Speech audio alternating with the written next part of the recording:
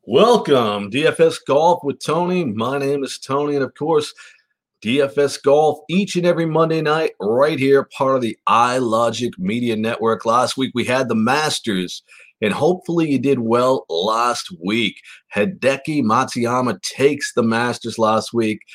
Didn't have him on this show, and it's interesting because there are certain golfers that when you follow this week in, week out, that you like. And I always like Hideki Matsuyama. Always played him. But this year I've been off him a little bit. His putting has been a little crazy. Some of the shots are crazy. But it was enjoyable to watch him put together an amazing Saturday afternoon, going 7 under and getting himself the victory at the Masters. It would have been better if I had him all along, but I didn't.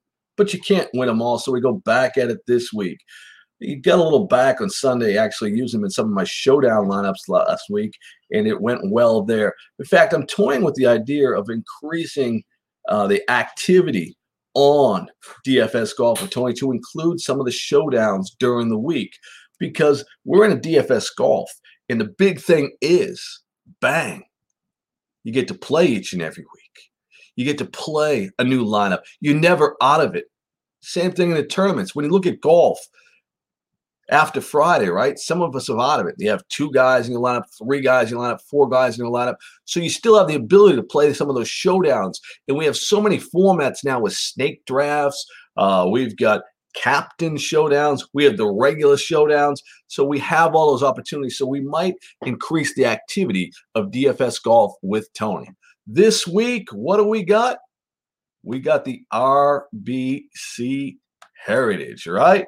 And this is one of those that you look at and you say, Tony, it's the week after the Masters. Who's going to be playing? Is anyone excited? Is anyone going to be jumping all over it? And I say, hey, this week they are. This week we are. We've got a great field in this week. And you got to be fired up this week if you see it now and you're absolutely ready and raring to go, because I am. When you're talking about the RBC Heritage, we've got a fine field and we're ready to put everything into play. Now, one of the things I'm looking at in this week is a Pete Dye course, Now, these courses generally are the ones that take out the big hitters, and it's more of a position game. And this one is absolutely fits that mold in every single way. Because when you look at this one, 7,120 feet is the distance on this course. So not a big course by any stretch of the imagination. The putting greens are small. The average distance to drive, to set up in this course, and I give my guy Pat Mayo a lot of credit for this, is 267 yards, 0.7. The PGA Tour average driving distance is 282. So you're coming up 15 yards shorter in this than every other course. You got to like that. So you say, Tony, what stats should we be looking for? We go in strokes gained approach, strokes gained putting, scrambling, and strokes gained total. And I got to be honest with you, folks. When you use algorithms, you put data into statistics, you can't just take what's fed to you. I went with 24 holes, the last 24 holes. 24 holes, last 24 rounds. What the heck is going on? The last 24 rounds. I went with Pete Dye courses, and I went with Bermuda grass, and all those come into play, and all those are prevalent, and all those are true. And then I played with the percentages time and time again. And the number one golfer in my model is the lowest priced golfer out there.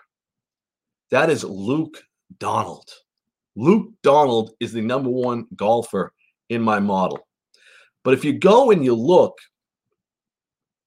at the last 24 rounds, I'm like, is my model broken?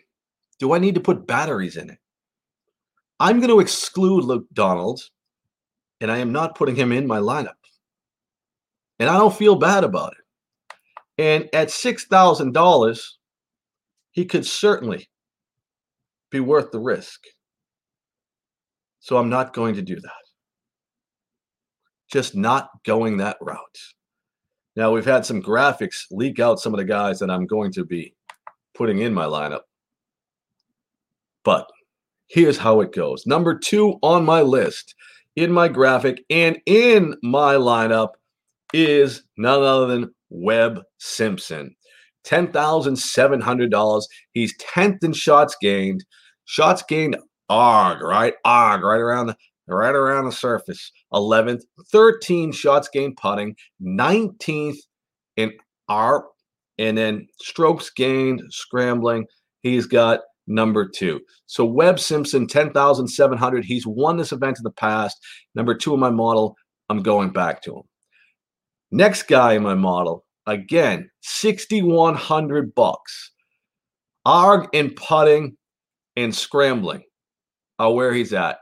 Those are right around the green. Nothing to do with putting in accuracy. Accuracy, driving accuracy has to be in your model this week, right? We already talked about long hitters are not needed, but we do need guys that keep it in the fairway. We're looking at guys averaging about 67% in the fairway on this one. You got to bang it in there. 6,100, Willie McGirt next to my lineup, all because of the small ball mentality, and I'm not going to the well with Willie McGirt. Next 2 guys that are in my model at 4 and 5 are 2 older guys that you're all familiar with and guys that I really like. I play Ian Poulter a lot, and $7,600 in this week when we're looking at this guy coming first in scrambling, first in ARG. Ian Poulter, $7,600, definitely in my lineup. And then a guy who I thought was playing terrible until a month ago is Matt Kuchar, $8,000. Another guy that excels on these small courses, excels even though he's not been playing great this year. In the courses that Matt Kuchar plays well, he's played well. So I've got him in my lineup as well. Next guy, I don't have in my lineup. He has not been playing great on the PGA Tour, and that's Jim Furyk at 6,600. He came 7th in my model. Number 8 in my model is in my lineup at $8,100. Kevin Na. Kevin Na. 2nd in ARG. Plays well in these Pete Dye courses. 266, definitely something he can hit.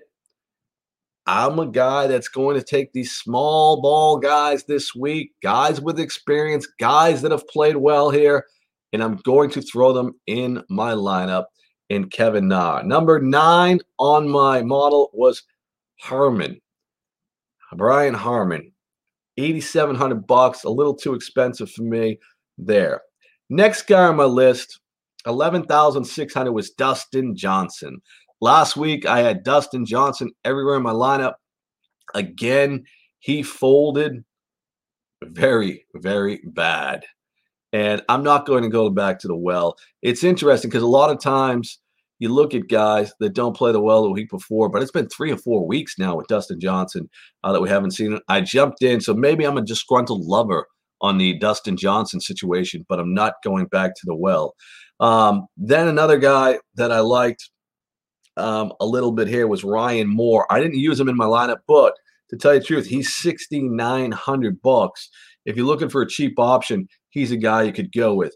The Latin gas guy in my lineup is a guy that I used to play a lot, and it's been a while since I got on there. And in this field, I actually feel confident using Patton Kizzire in my lineup this week.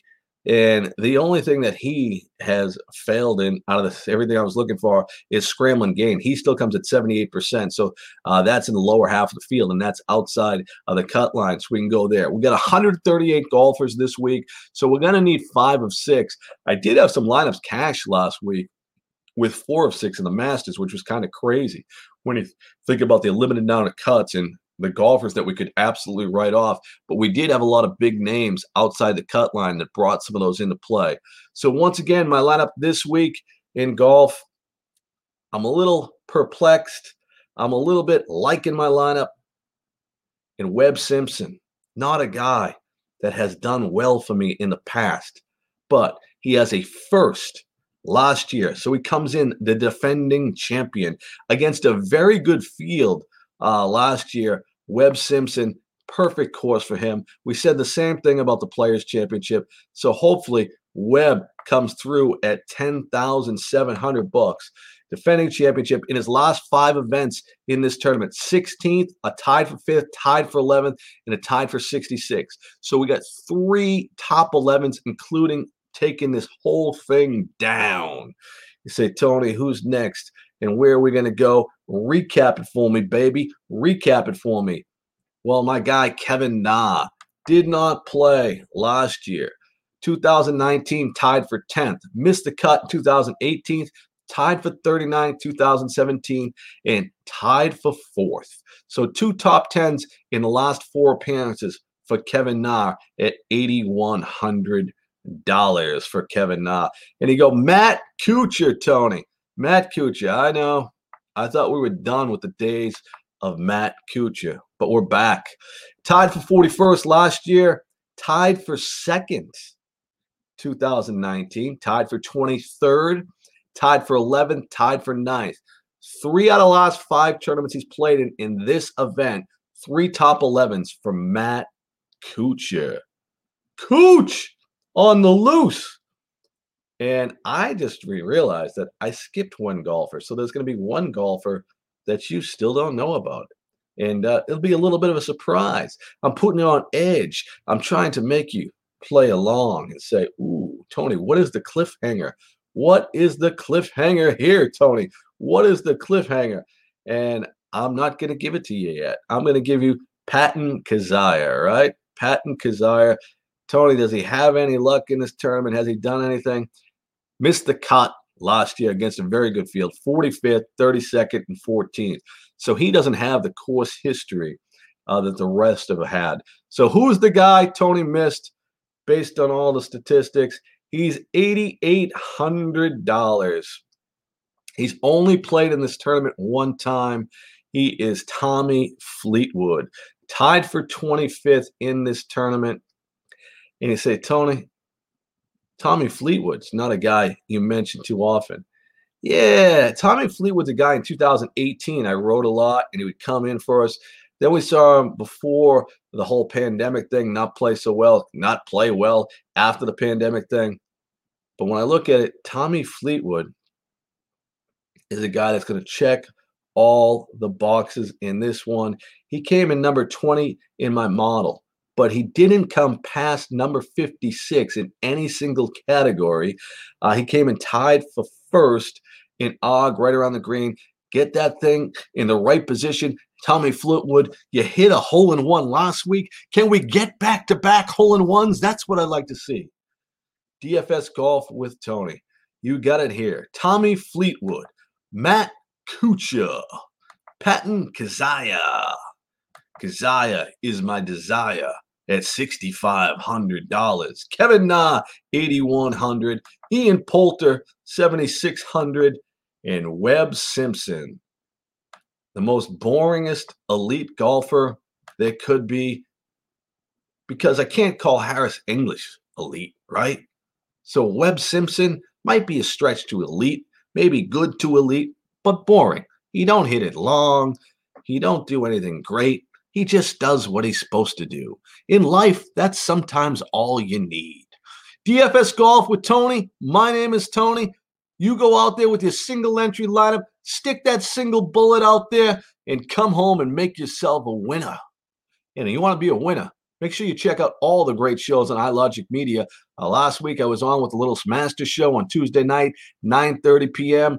We all broke down all our plays in the Masters. I came up second through all the hosts. We did okay. We didn't have Hideki Matsuyama. We needed Hideki Matsuyama. But we had a lot of other good plays in there. And you know what? We're going to come back strong. And we're going to come back better than ever. So make sure you tune in. Tuesday night, iLogic Media. We'll have a little golf. Hey, we got cooking shows. We got drinking shows. We got nostalgia shows. We got war and history shows. iLogic Media. iLogic Media. Google it. And say, hey, if they have DFS Golf with Tony, and Tony's a man of the world, a true Renaissance man, Why wouldn't I check it out? If he checks it out, you should too. DFS Golf with Tony. We're out of here. Good luck this week. Make some money. Yeah.